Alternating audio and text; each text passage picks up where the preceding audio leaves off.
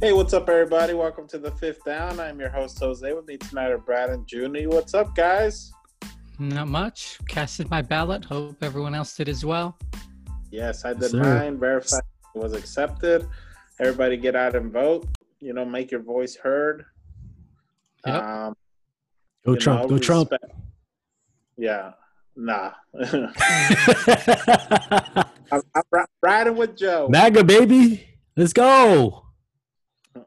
Riding with Joe. Nah. Now we're all on the Joe train. Regardless of who you go for, just make your voice heard. Get out there and vote. And regardless of who wins, let's not have any riots or don't tilt trade, don't panic. Yeah, let's calm down. Let's respect the outcome. If in 4 years, hopefully we don't have to deal with another 4 years of the current administration, but as much as they've tried, democracy still exists, and even if they have another 4 years, they will not be able to turn this into a dictatorship they wish to. So feel safe in that aspect. Our democracy will still long live, because that's why we have branches of government that stop those things from happening. But we're not a political show. We are a sports show. So, tonight we're going to do a recap of week 8. It was a tough week, man. In fantasy, a lot of low-scoring games. Weather was not good for fantasy owners, especially in Cleveland, Chicago, Buffalo. Weather was not the best. So we had a lot of wind, rain, some snow, and a lot of injuries too. Man, Brad, does San Francisco have more players on IR than on the active roster? I think that's the plan. If you have players on IR, you have a bigger roster, so you get a larger pool of players. I like the plan, And it was crazy because Kittle walked off under his own power, and it seemed like it was a minor injury. And now it came out today that he's out for 8 weeks. What the hell, man? Yeah, apparently, a broken bone in the foot, and if you're not good with anatomy, hands and feet contain so many bones. So, it's one of those things where it's unfortunate that it happened, but, he got paid. Wish him the best. Hopefully it's a speedy recovery. And, next man up, Ross Dwelly, Reed, we'll see what we can get going.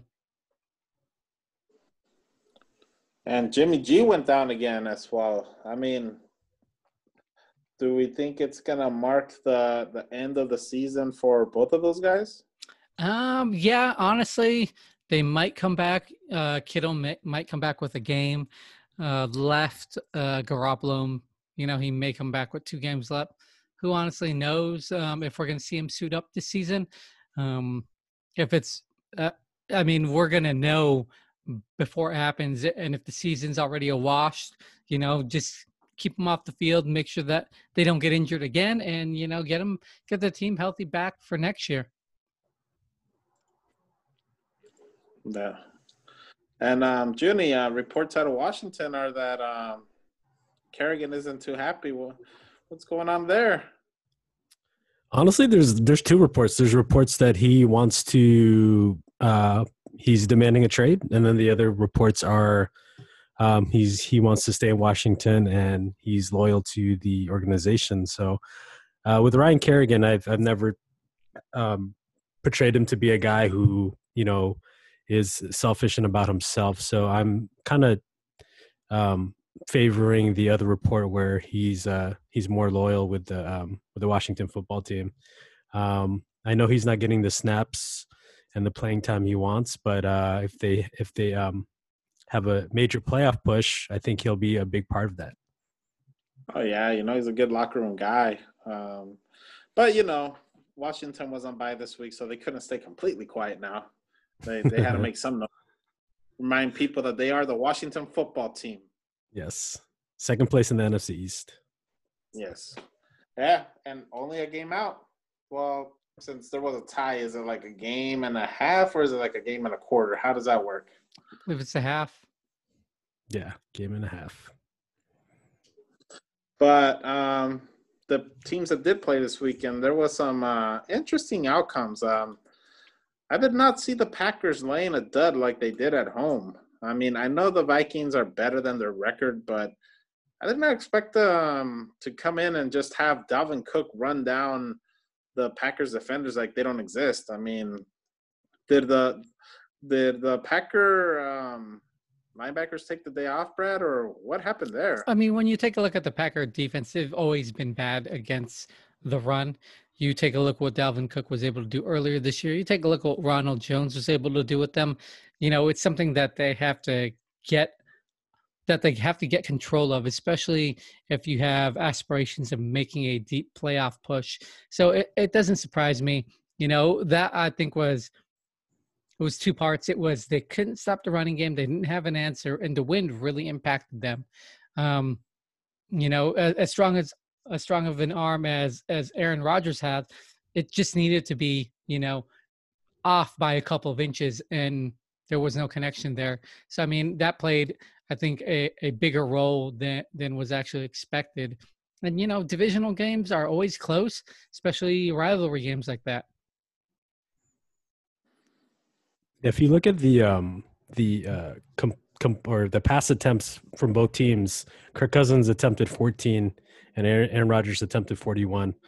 30 carries to Green Bay's 24. So definitely, you know, it was definitely a running game due to the wind, and the Packers have to address the defensive front. I mean, they're talking about getting Will Fuller in a trade to add to that wide receiver core, but I feel like they need to add more to their defensive front to stop the run, because, like what Brad said, if they want to make it to the Super Bowl, they have to make those adjustments on that defensive line. Yeah, Yes. and there are some guys out there available, especially on defense. I know Atlanta has made Tarek McKinley, I believe is his name. They're foreign rounder. Yeah, they've made him available. So I mean, that could be a good option for them. Maybe they can see if Dallas is doing a fire sale, you know, on any other guys. They have some solid options on the front.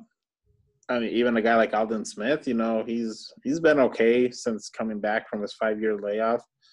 I mean, San Francisco traded Quan Alexander today, so you know, there's definitely players available out there. You have to look, and I know Green Bay, they've never really been big on trades. They like to draft. They're not big on free agency in general. They like to build from within, but I mean, Aaron Rodgers is 37 years old.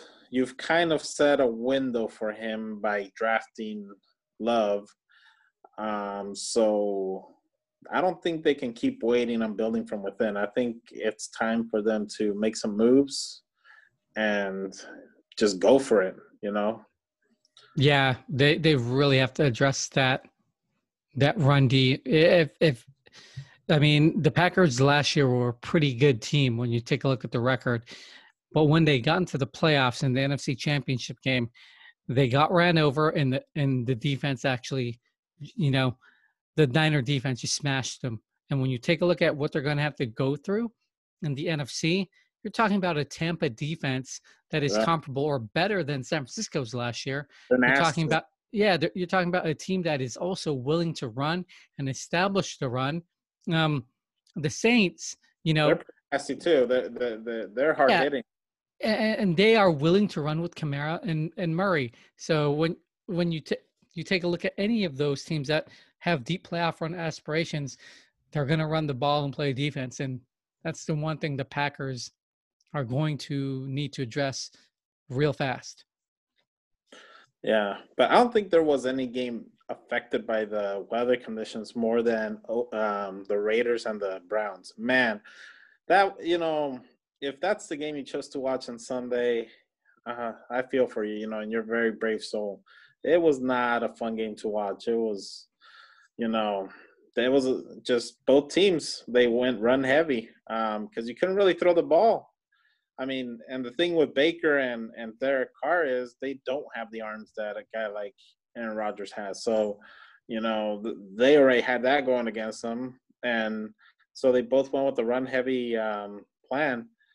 And there was a lot of field goals involved, some misses due to the weather. But do you guys kind of give Baker a break this week just based on the fact that the weather was so bad?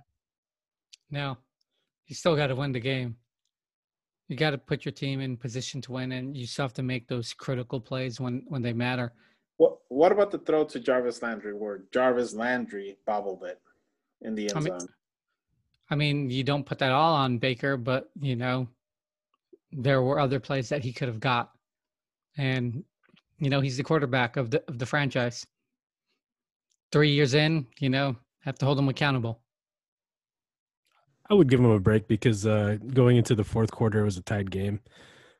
So it's one of those things where, it was a running battle. And like what Jose said, I mean, Jarvis Landry missed out on a touchdown, which could have, changed the game or had them closer, or tying the game.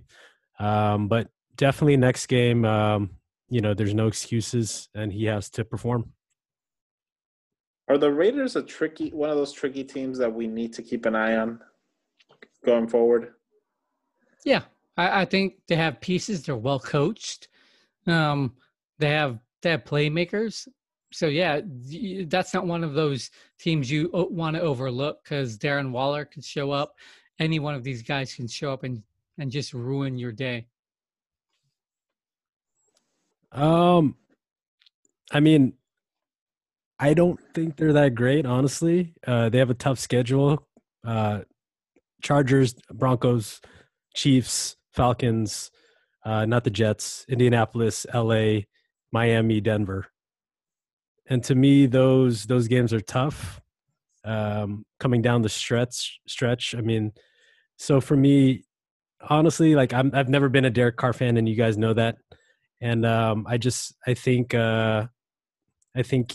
they need a better quarterback in there to not just manage the game, but make plays.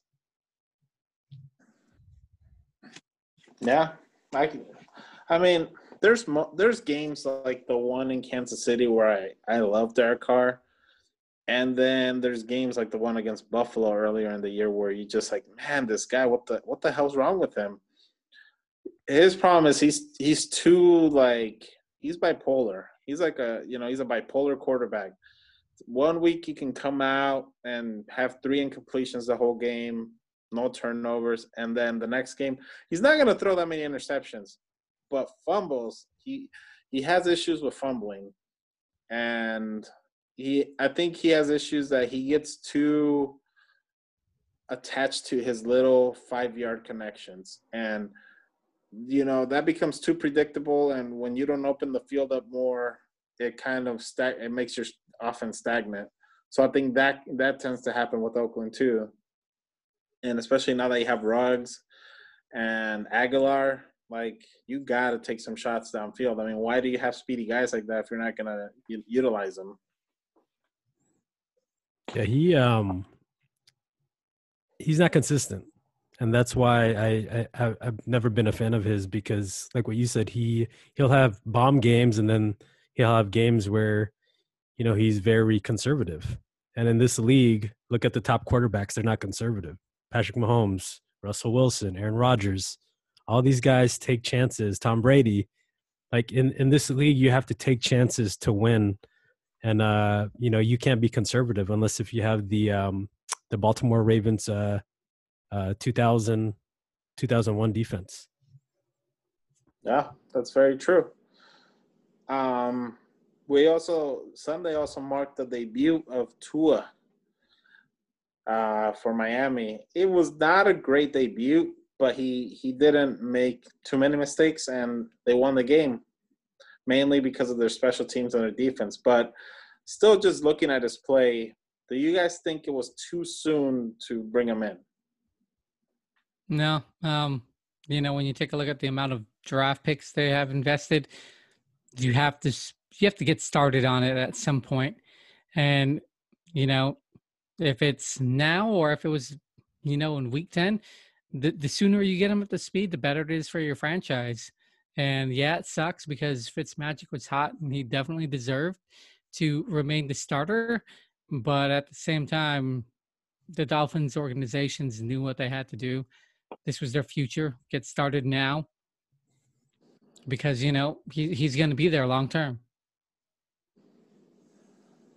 Yeah, it didn't make sense to me why they pulled Fitzmagic this early in the season. I understand that they're coming off a bye and their plan was probably to bring Tua in around that time, but at the same time, it's Fitzmagic's was hot, and 12 of 22, 93 yards, 1 touchdown. To me, that's not that impressive. I mean, all he did was manage the game, which before the past episode we were talking about just managing the game. But if this game was a shootout or if it was more competitive, I believe he would have been in trouble. Absolutely. And, I'm not trying to start any comparisons here, but these are the same numbers that people used to get on Tim Tebow for. I mean, he used to have those type of games. I mean, they would win the game, but his numbers would look a lot like this. And that's why, he only lasted 1 year as a starter in the NFL. So, I mean, we'll have to see if, they have more patience with Tua or if he starts getting that same level of criticism that Tim Tebow did back in the day. But as much as the special teams played a role for Miami, man, Jared Goff did not have a good day. What was up with that guy? I mean, I know that he tends to have these type of games at times, but he had been playing really well as of late, and he just laid a dud on Sunday. What do you guys think happened? I think he just got out-coached. I think Sean McVay got out-coached by the Miami Dolphins. I don't think the Rams' offense is that impressive, honestly. They do a lot of lateral passes and a lot of wide receiver jet screens. And to me, I mean, when you have Cooper Kupp and Robert Woods, I think you need to utilize them more, especially in the mid-range to the long ball. And honestly, they're with the running backs too. They have 3 running backs that are serviceable, but I don't think any of them are a running back 1. So at the end of the day, I mean, when they go up against better teams, I think they're going to get exposed, especially in that division with Seattle and Arizona. Yeah, the Rams are interesting. I mean, that started season. McVay said that he really liked what Shanahan did with the running back by committee, and he was going to implement something like that. And you know what? He's stuck to his gun, and that's definitely what he's doing right now. And what we also knew, especially when you take a look at last year, was that they'd be in a lot of 12 personnel. If you take a look at the last 8 games last year, you really saw Higbee and Everett out there on the field at the same time. And that's what you're seeing. I mean, they are a run-heavy team at the moment, and they don't come out in that 11 personnel. So they don't have 3 wide receivers. They're really relying on establishing that run game. And Goff is one of those guys where he's going to need reps to get back into rhythm. And he unfortunately doesn't have those reps right now. And, it was a real stinker of a game from him. And, they're just going to have to get him up to speed faster.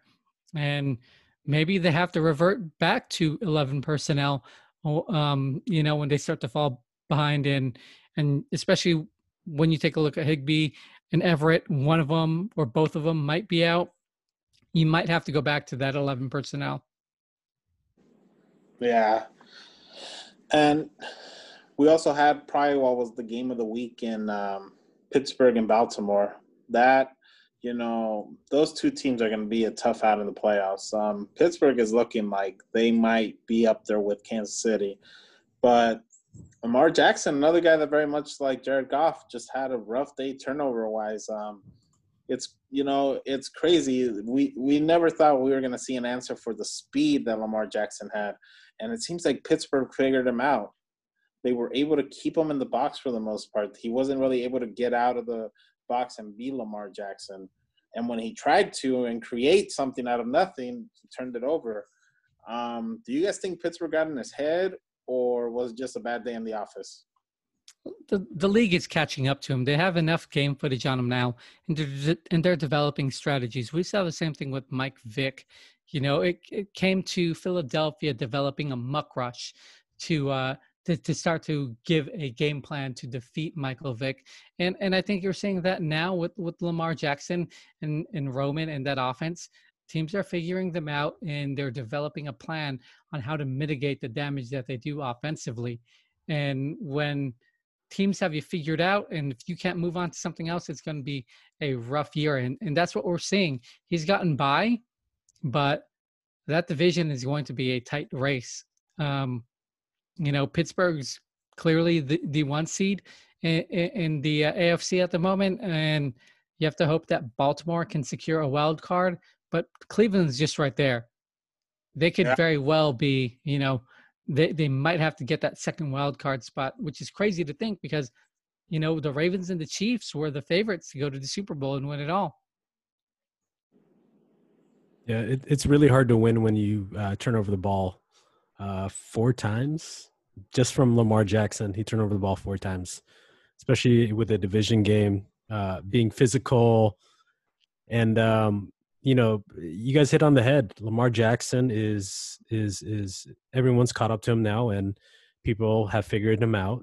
And his deficiencies that he got away with last year, people are capitalizing on them. And his accuracy is kind of getting exposed right now. I mean, there's been plenty of passes to Hollywood Brown that he's missed on. And it's unfortunate because that guy is a stud, and he is not being utilized properly right now.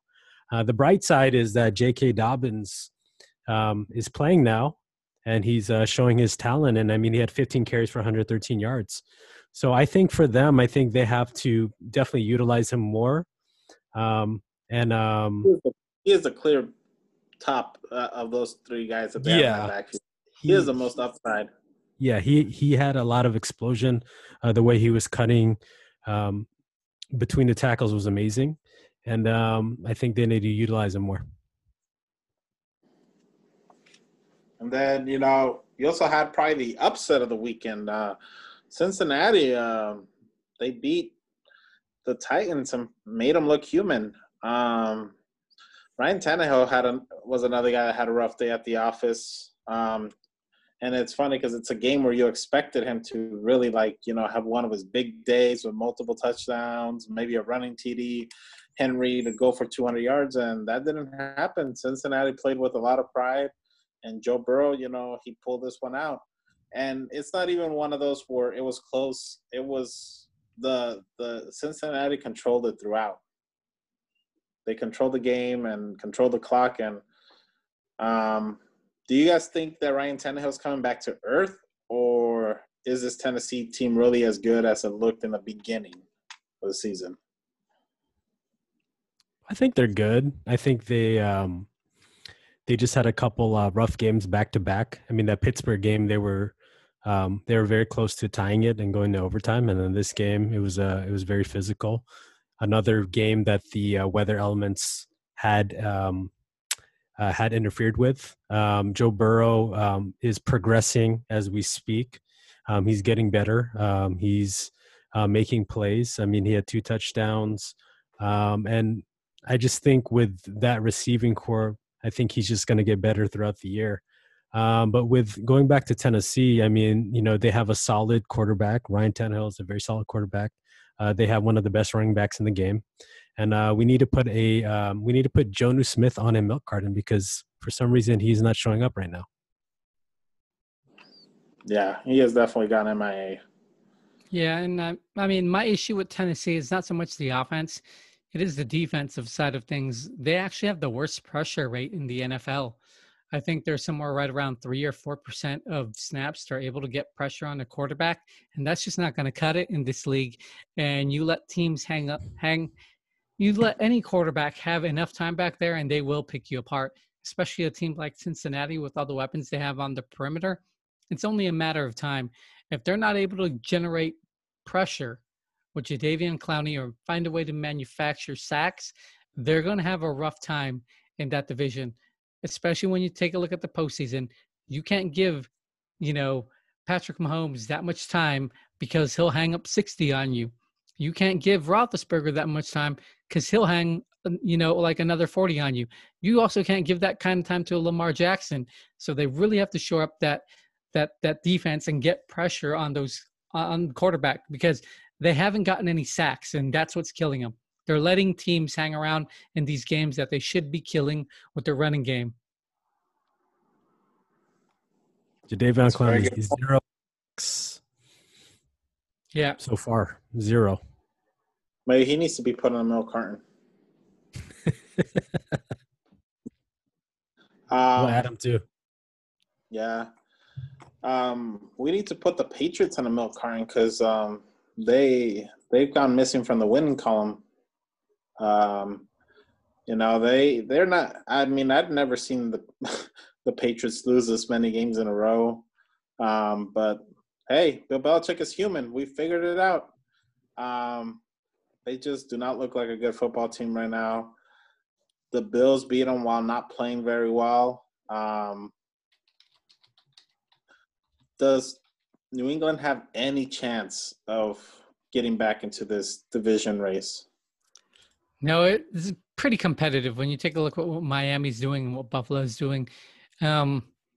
It's going to be a tight one in the AFC, and I don't think 8-8 is going to cut it to get the wild card.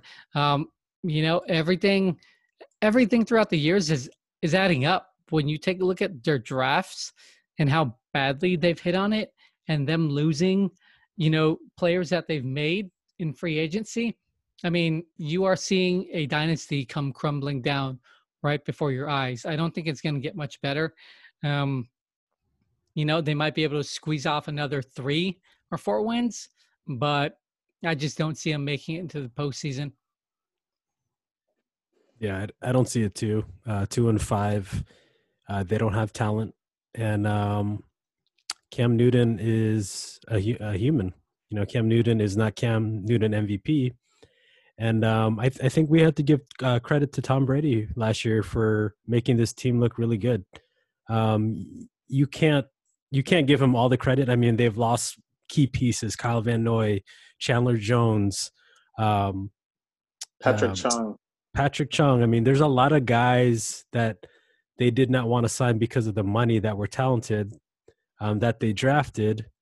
And that goes to Bill Belichick, where he thinks he can, plug in regular guys or he can find guys that can fill in spots, but you can't do it anymore because you don't have the exceptional players like Tom Brady carrying that team.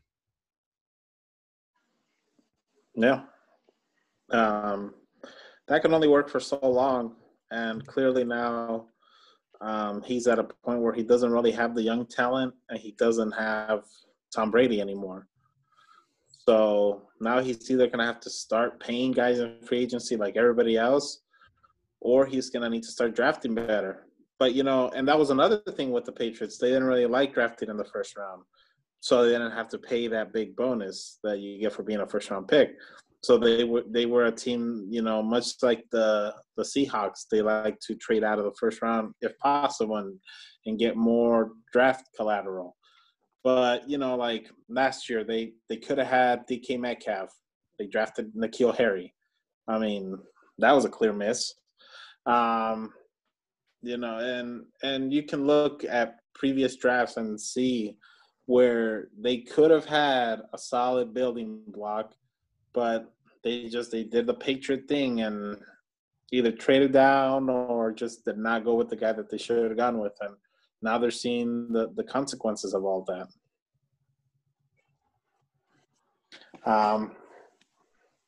Moving on, another team that 2-5 that could easily be 5-2. It's the Chargers. They went into Denver. They were winning by 3 scores, and they blew it. Is it time to fire Anthony Lynn? No, not now. If you're going to fire him, you're going to do it at the end of the season. I think you want to at least maintain some continuity for your rookie quarterback and figure out what you have there, and get a direction for him to go in. If you do it now, you sort of you lose any progress you've made with Herbert, and I think you want to at least keep that going. So if you're going to fire him at the end of the year.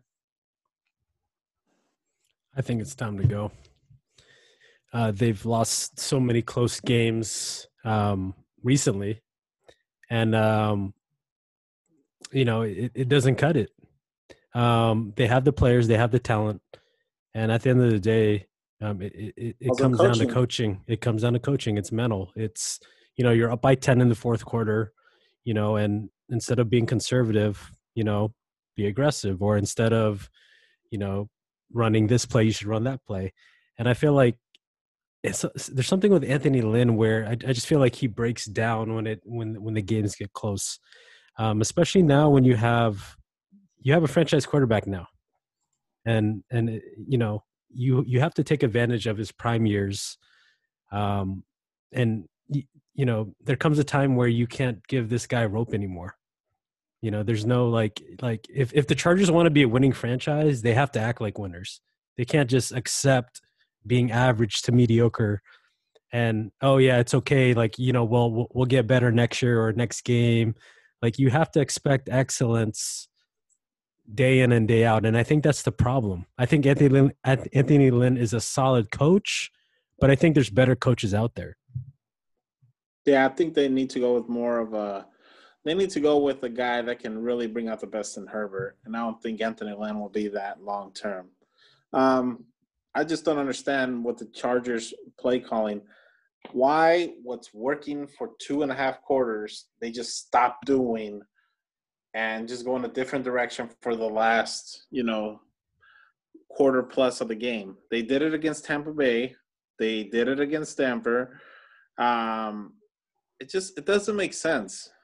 If something's working, why go away from it? If Herbert is hot, keep the ball in his hands. Let him win the game for you. There is I understand that sometimes you need to control the play clock if your offense maybe is not rolling as well as it is.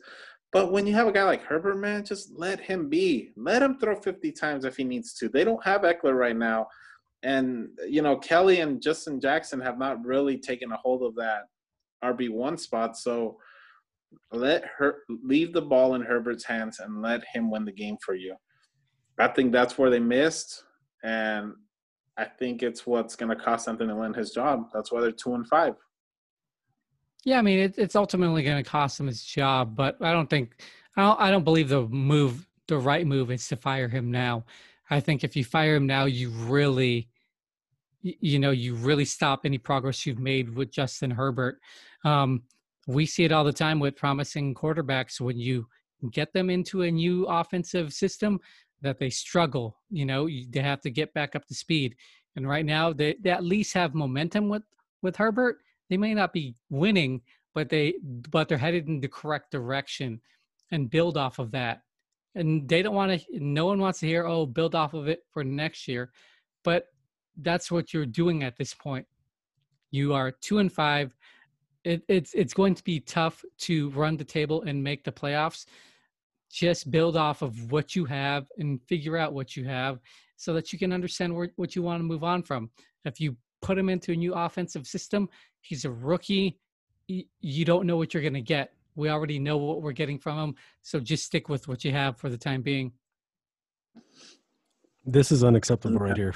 14 of the last 17 games since 2019, they've lost by one score or fewer. To me, that's unacceptable. Like, if you want to win, something has to change. And I understand what you're saying, Brad, where, Herbert has momentum, but at the same time, you have to start looking for a coach now. You have to start doing your research.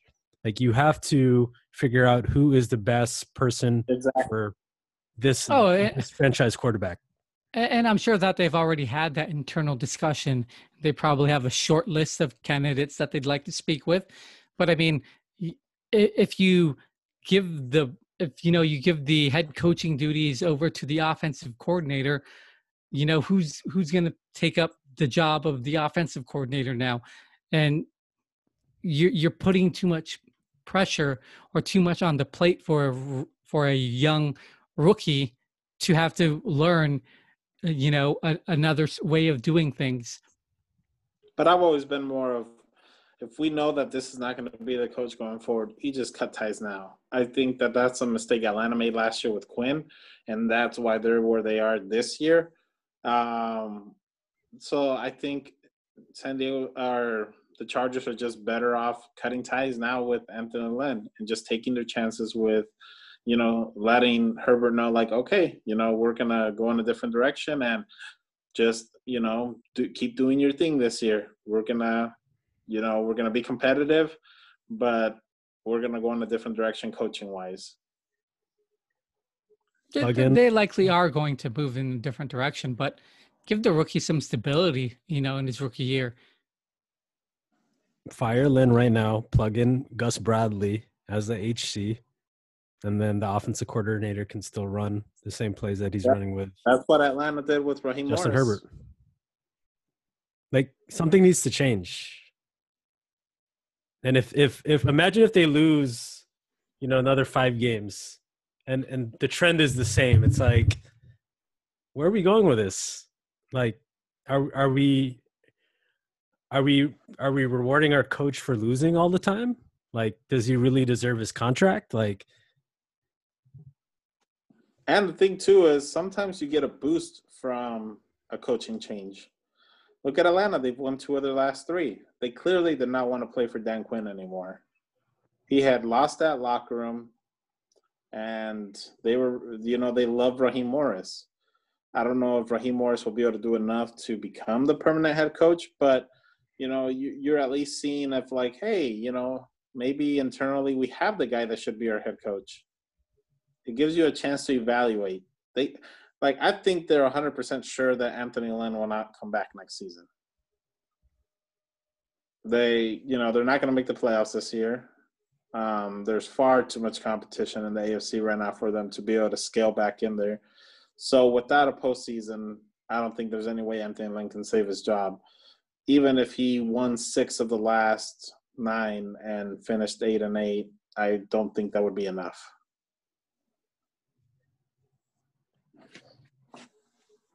But now moving on to the next game, the Saints and the Bears, tight one, went into overtime.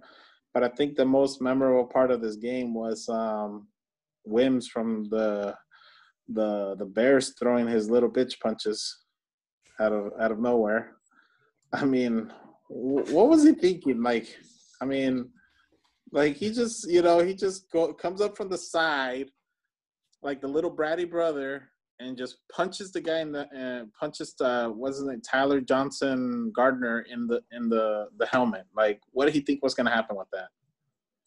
I mean, he didn't even react to I think he was shocked when he threw that first punch at him, but I guess he snatched his mouthpiece and spit in his face.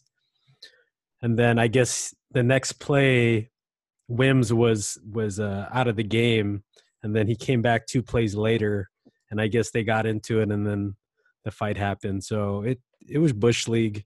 I don't understand why players punch each other in the helmet. It doesn't make sense to me. If you're gonna do some stuff, do what Andre Johnson did to Cortland Finnegan, where you tear off the helmet and then start throwing punches. But exactly. I don't understand. Yeah, I don't understand why players punch each other when they have helmets on. Yeah, but the game itself, it was another game that was affected by the weather. Very windy. And, the Saints did what they had to do. They relied on Kamara. They're extremely thin right now at receiver. I mean, are we going to see Michael Thomas this season?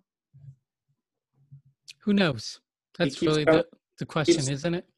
I mean, I feel like now that he's healing from the hamstring injury, he's going to, probably hurt his other hamstring. I feel like they're just making up injuries now to not get to the root of the real issue between Michael Thomas and the club. But, yeah, I mean, it was a typical Foles game. Moments he looked like a solid starting quarterback, and then other moments he reminded you why he is a career backup. I still think that the Bears, anything that they're accomplishing this season is because of their defense. I don't really think Foles has been a step up from Mitch Trubisky.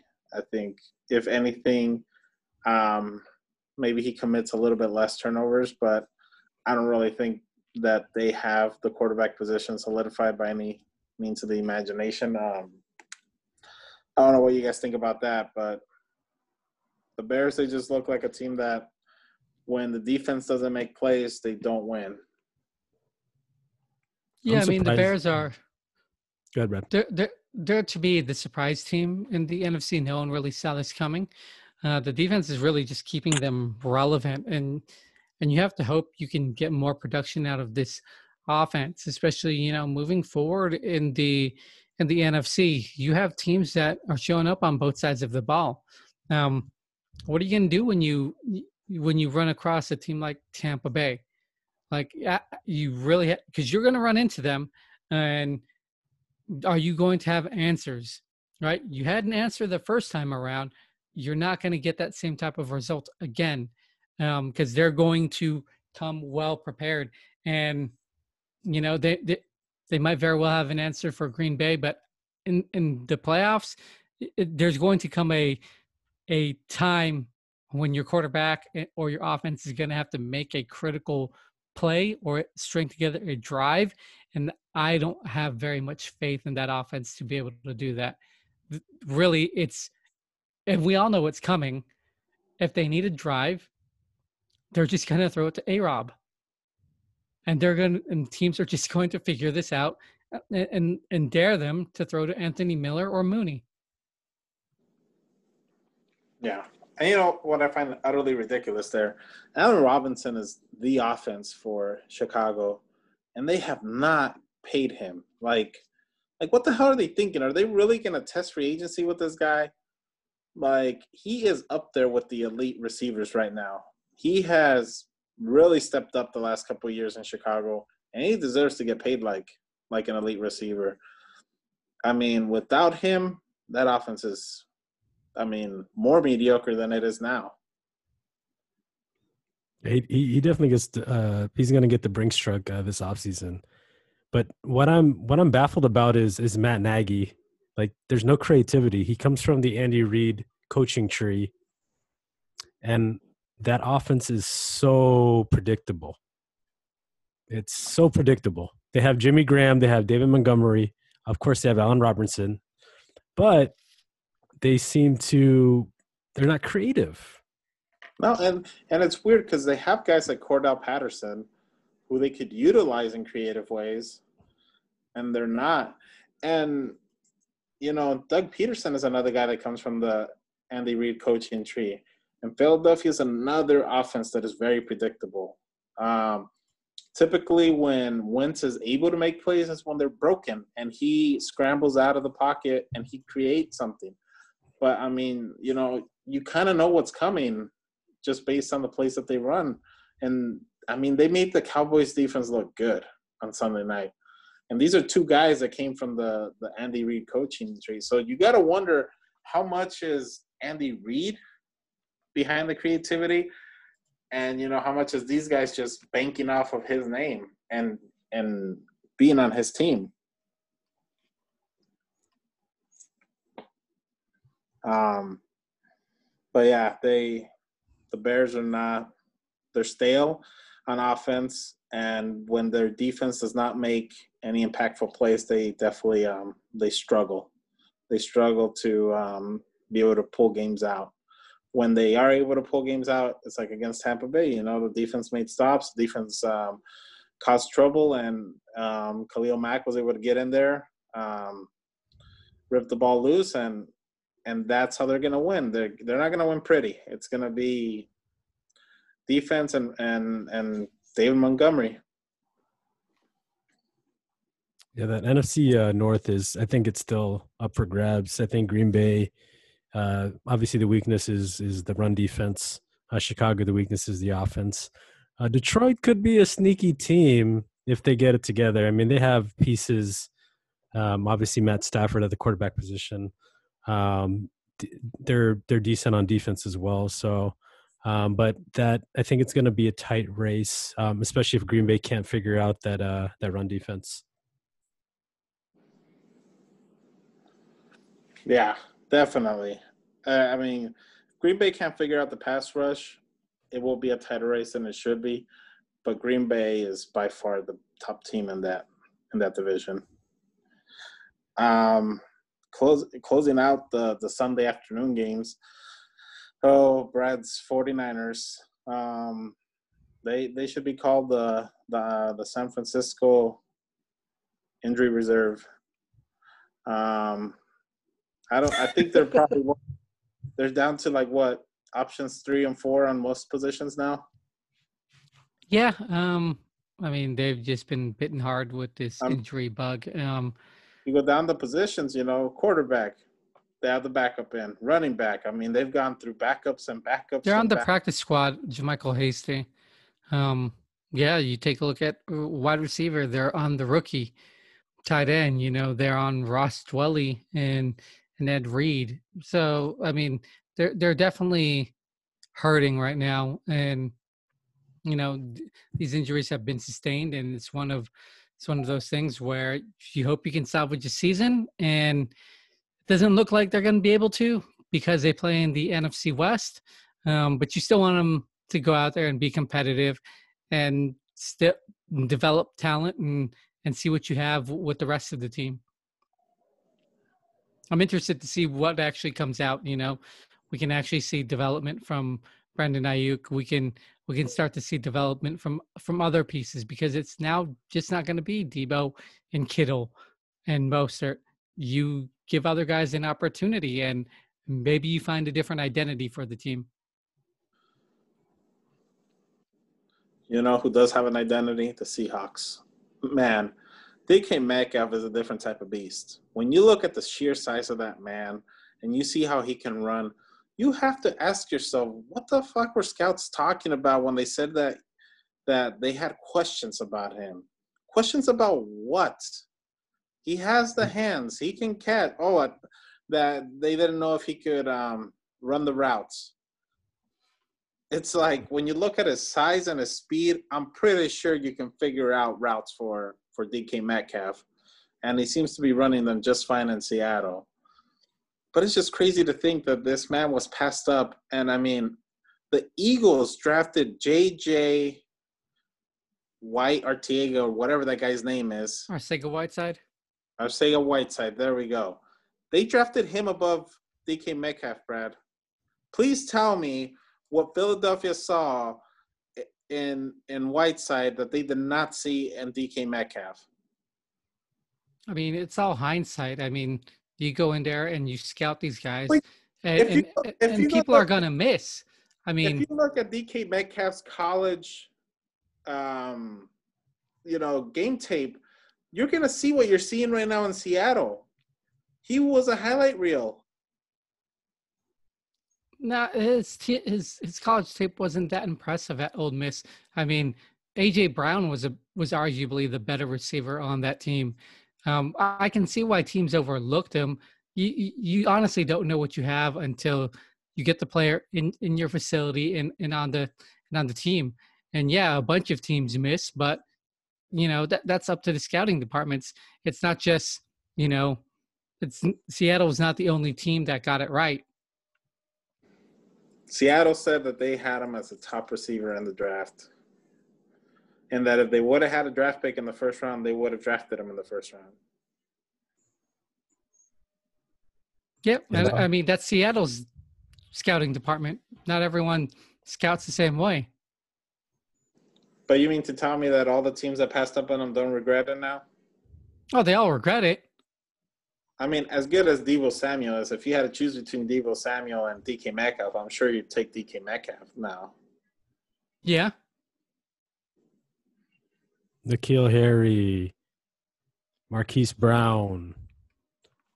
I mean, yeah, I mean, he got passed up, and he's proving all these people wrong. I mean, he's only 22 years old. He's people call him the new Megatron.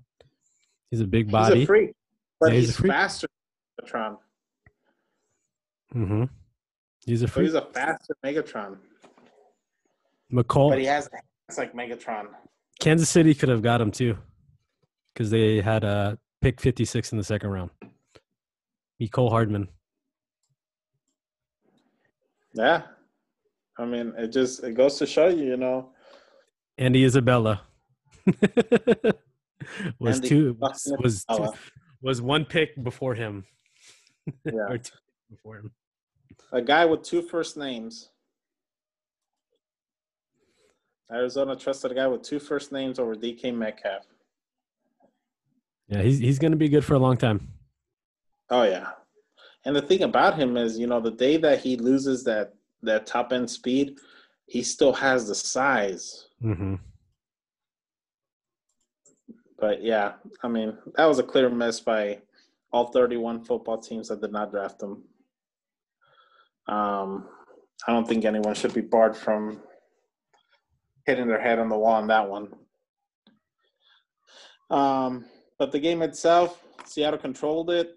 I think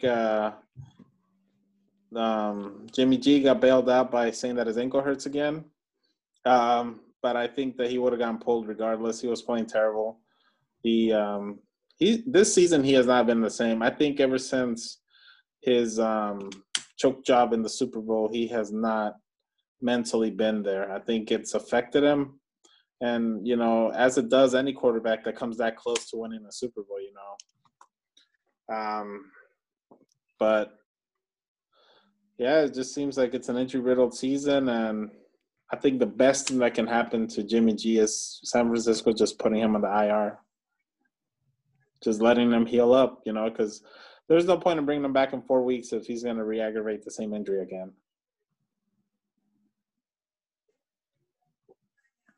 And then we finished the night off with Cowboys and the Eagles. Ben fucking DiNucci's debut in the NFL. Man, it was just as expected, He looked like a rookie. He threw a good sidearm pass. You got to give him credit. He can. I mean, Matt Stafford thought no one could better than him, but I think this guy, he can throw a pretty mean sidearm pass. But man, I don't even blame Ben fucking DiNucci in this.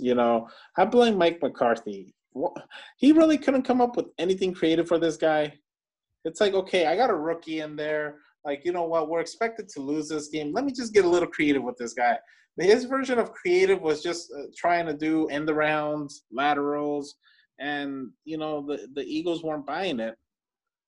I think, if you're a quarterback, if you play the quarterback position, and ever since you were a little baby, you started throwing that football, and you were told, like, hey, you throw the spiral pretty good, you're meant to be a quarterback. If if you go through college and they tell you, like, hey, you throw that spiral pretty good, I think you can make it to the pros. And, regardless of whether you're undrafted or drafted, if you're on one of those 32 teams, that means that you threw the ball pretty good in college. And you have guys like CeeDee Lamb, Mari Cooper, Michael Gallup, Dalton Schultz, Ezekiel Elliott. Like, you mean to tell me that they couldn't come up with a playbook to where this fucking guy could throw to them? Yeah. I mean, take a look at how complicated an NFL playbook is. And you want to install a new offense? Okay. No. No, it's not about – but when you bring in guys like Lamar Jackson, you always talk about how they simplify the playbook. Exactly. And see, so when we're dealing with that, you at least know Lamar is going to come in, right? So you have time to get him prepared. How many reps do we know that DiNucci had? We can only count on the reps that he got when we knew Dalton was concussed and he wasn't going to be there for this week. He's not getting the reps with the actual first team. He's not getting the full playbook.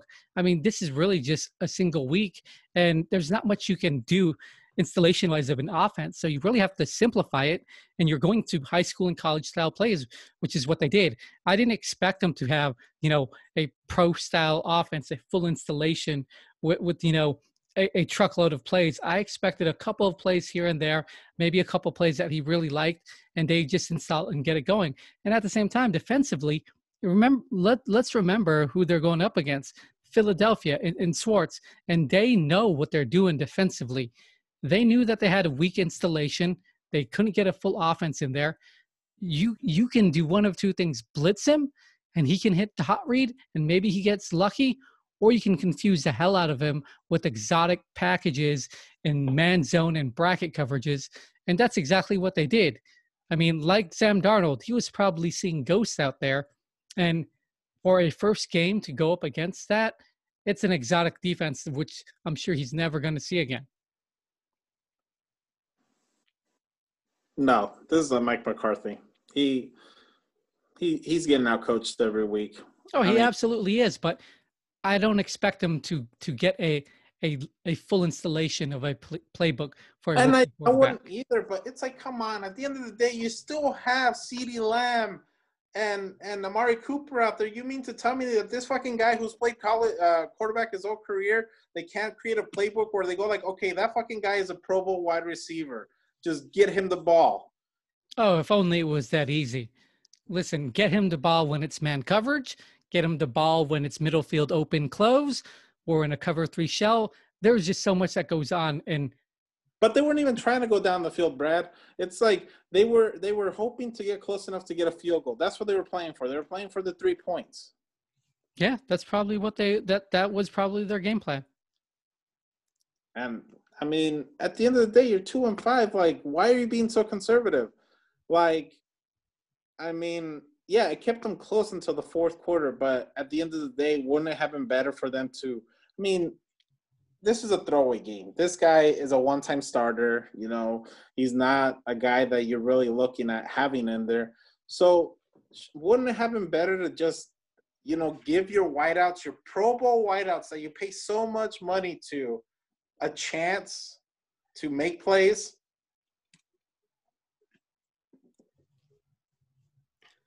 Yeah, that team's lost right now. They're getting out coached. They don't believe in each other. And they have Ben DiNucci starting as quarterback. Yeah. And, if you want to talk about milk cartons, we should put Ezekiel Elliott on one too. I mean, because if that was the playbook, Brad, then why not just give it to him for 50 carries?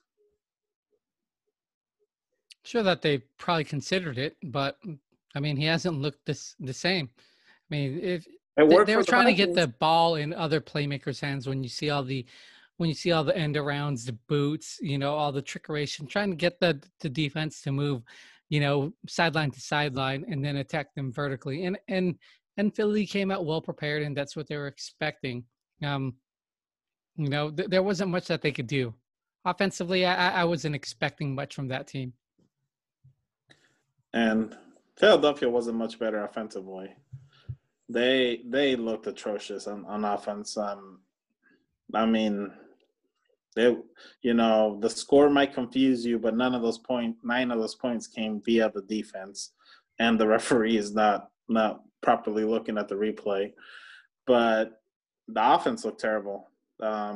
Wentz, some games he looks great, and then other games it's he makes head-scratching decisions, and this was one of those games where he did his best to give it to the Cowboys, but the Cowboys were just mediocre enough to where even with all the gifts they received, they could not do anything with them.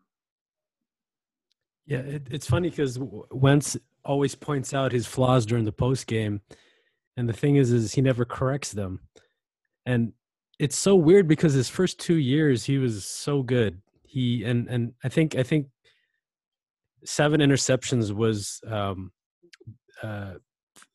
his interception or his highest interception total, and now he surpassed. I think he has 12 right now, and he's also fumbling the ball. I think he's thinking too much. He's talented. He has the arm. He's a great playmaker. But I think because a lot of his weapons are out right now, I think he's overthinking things, and I think he's like, man, I have to win the game every time. Like, I have to put this team on my back, and he'll instead of throwing the ball out of bounds, he'll get sacked for minus 10 yards. And I'm like, man, like if you just made the smart plays and played smart, this team would be so much better. And the thing is, he's done that before. It's not like Daniel Jones, where Daniel Jones hasn't shown it. Like, Carson Wentz has shown the ability to play smart. And right now he's not playing smart. Can this be corrected? I think it can. But right now it's just like, man, like what you said, he almost gave the game up. And you can't do that in the NFL, especially. I mean, you can't do it in the NFC East because Philly's for sure going to win the NFC East. But, any other division, you're done.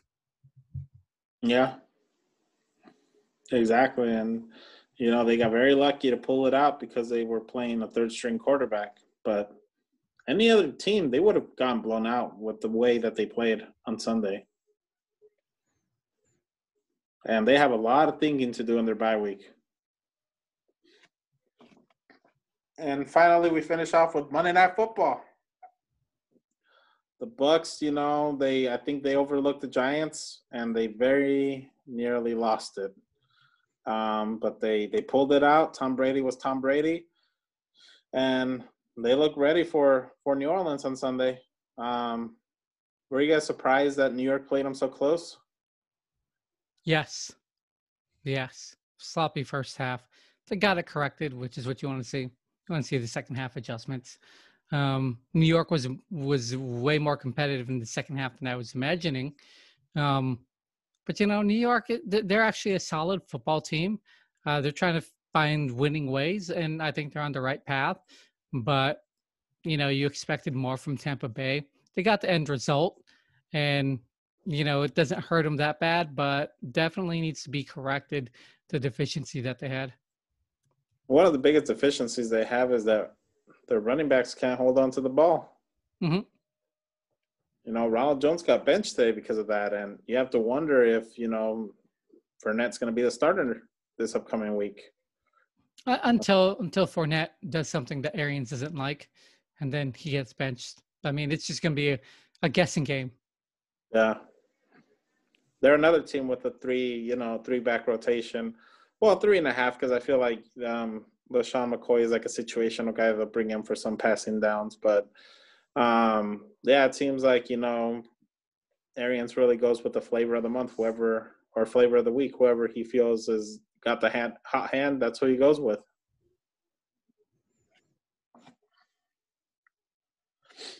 But, moving away from football, we got the trade deadline tomorrow.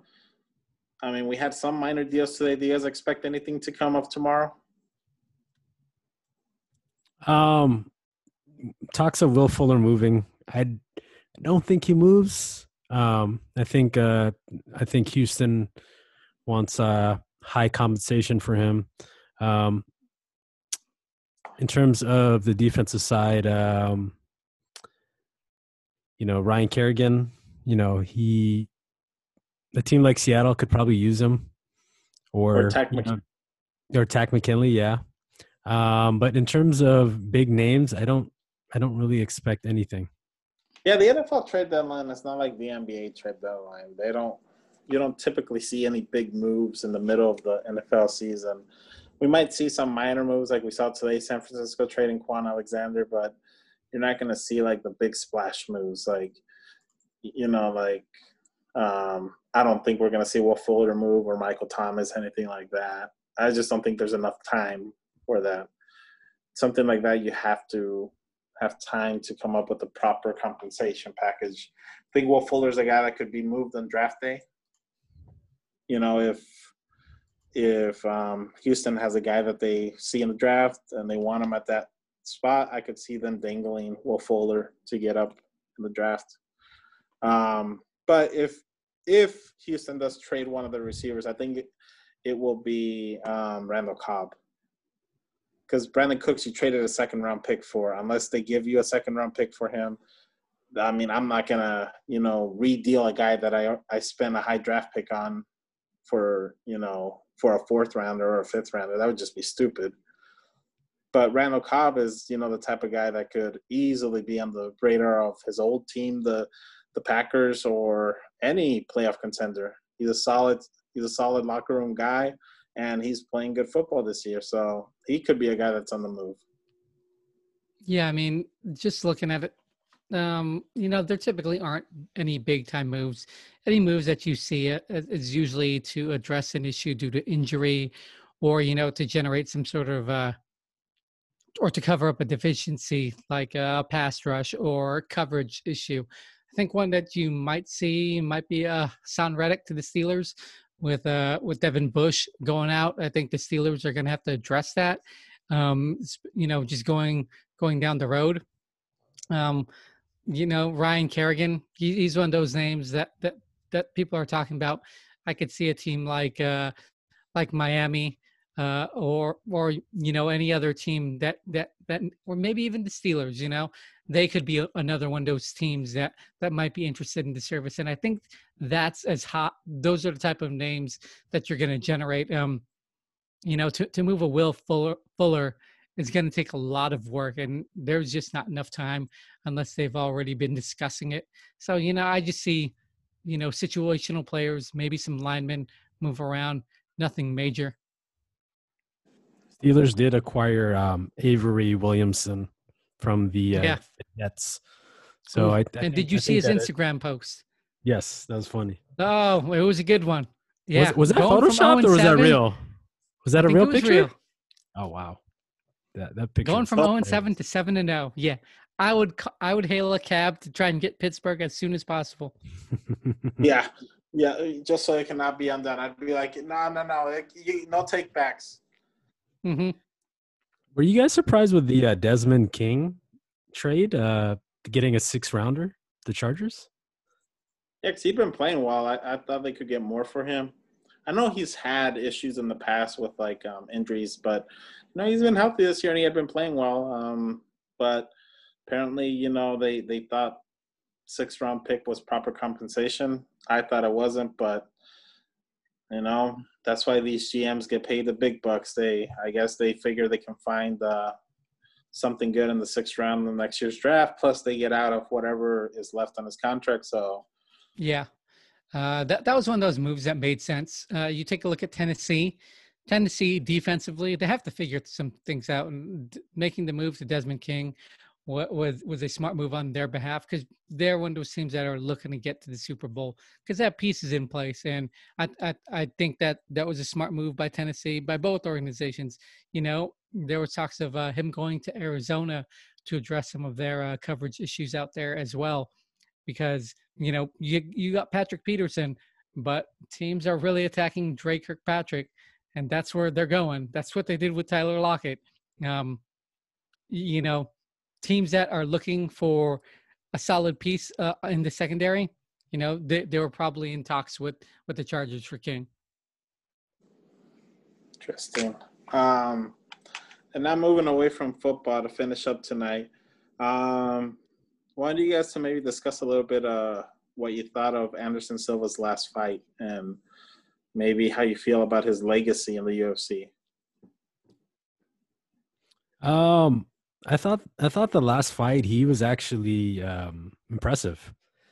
I thought he was very aggressive, and I think he just fought a guy who's younger, who's better than him now in Uriah Hall. And I think it's time for Anderson to retire. I mean, his legacy is definitely pound per pound one of the best MMA fighters of all time. But I think him holding on, the last 5 to 7 years hurt his legacy in terms of being the best of all time. Um, imagine if he retired, pre Chris Weidman, we would be saying he's the GOAT of MMA. But him breaking his leg, him losing, definitely hurt his legacy. But for me, he's definitely one of the best MMA fighters of all time. His run as champion was insane, and just the way he would put people away with his accuracy and moving up from middleweight to light heavyweight and knocking Forrest Griffin out with a jab. I mean, stuff like that to me was amazing. So definitely, he's definitely in the GOAT category in terms of top 5. But definitely the last 5 to 7 years has hurt his legacy. Yeah, I completely agree. I mean, after the 2 defeats to Weidman, he hasn't looked the same, and it's shown. I mean, the no contest to Diaz, the loss to Bisping and Cormier. He bounced back against Brunson, but he loses against Israel, Cannonier, and Uriah. I mean, it just leaves a bad taste in the mouth. We're all going to remember, the good times, but it's sort of hard to forget these losses. Yeah, it definitely drops him out of the top contention for the ultimate spot. Now I think that's really reserved for 2 people, GSP and Johnny. But Silva for a while was in that discussion. Now, unfortunately, he drops out of that discussion. He's still a GOAT, one of the greats to ever do it, but he's just not up there with GSP or Johnny. Yeah, I agree with you guys. I mean, any sport, sometimes you just got to know when to let it go. I think Emmitt Smith, even though he holds the rushing record, I think it does tarnish his legacy that his last 3 or 4 years, he was extremely mediocre. And he literally stuck around to get the rushing record. So I think sometimes people stick around way past their prime, and yeah, it definitely it leaves a bit of a sour taste in your mouth.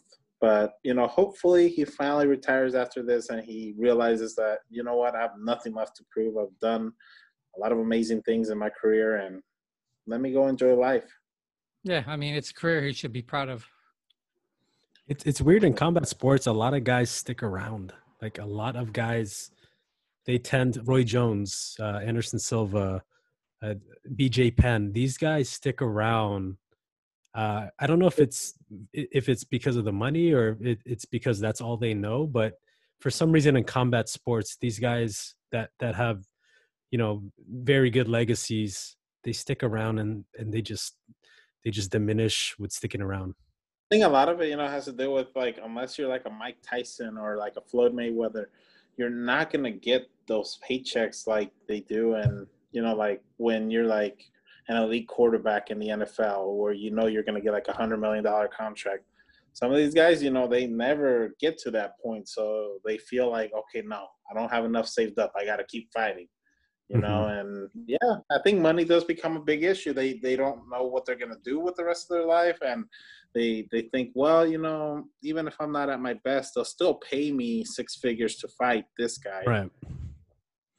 So yeah, I think money does become big. Yes. Speaking of Roy Jones and Mike Tyson, they're fighting this month, so that's a fight that is going to be insane. Yeah. It's going to be insane.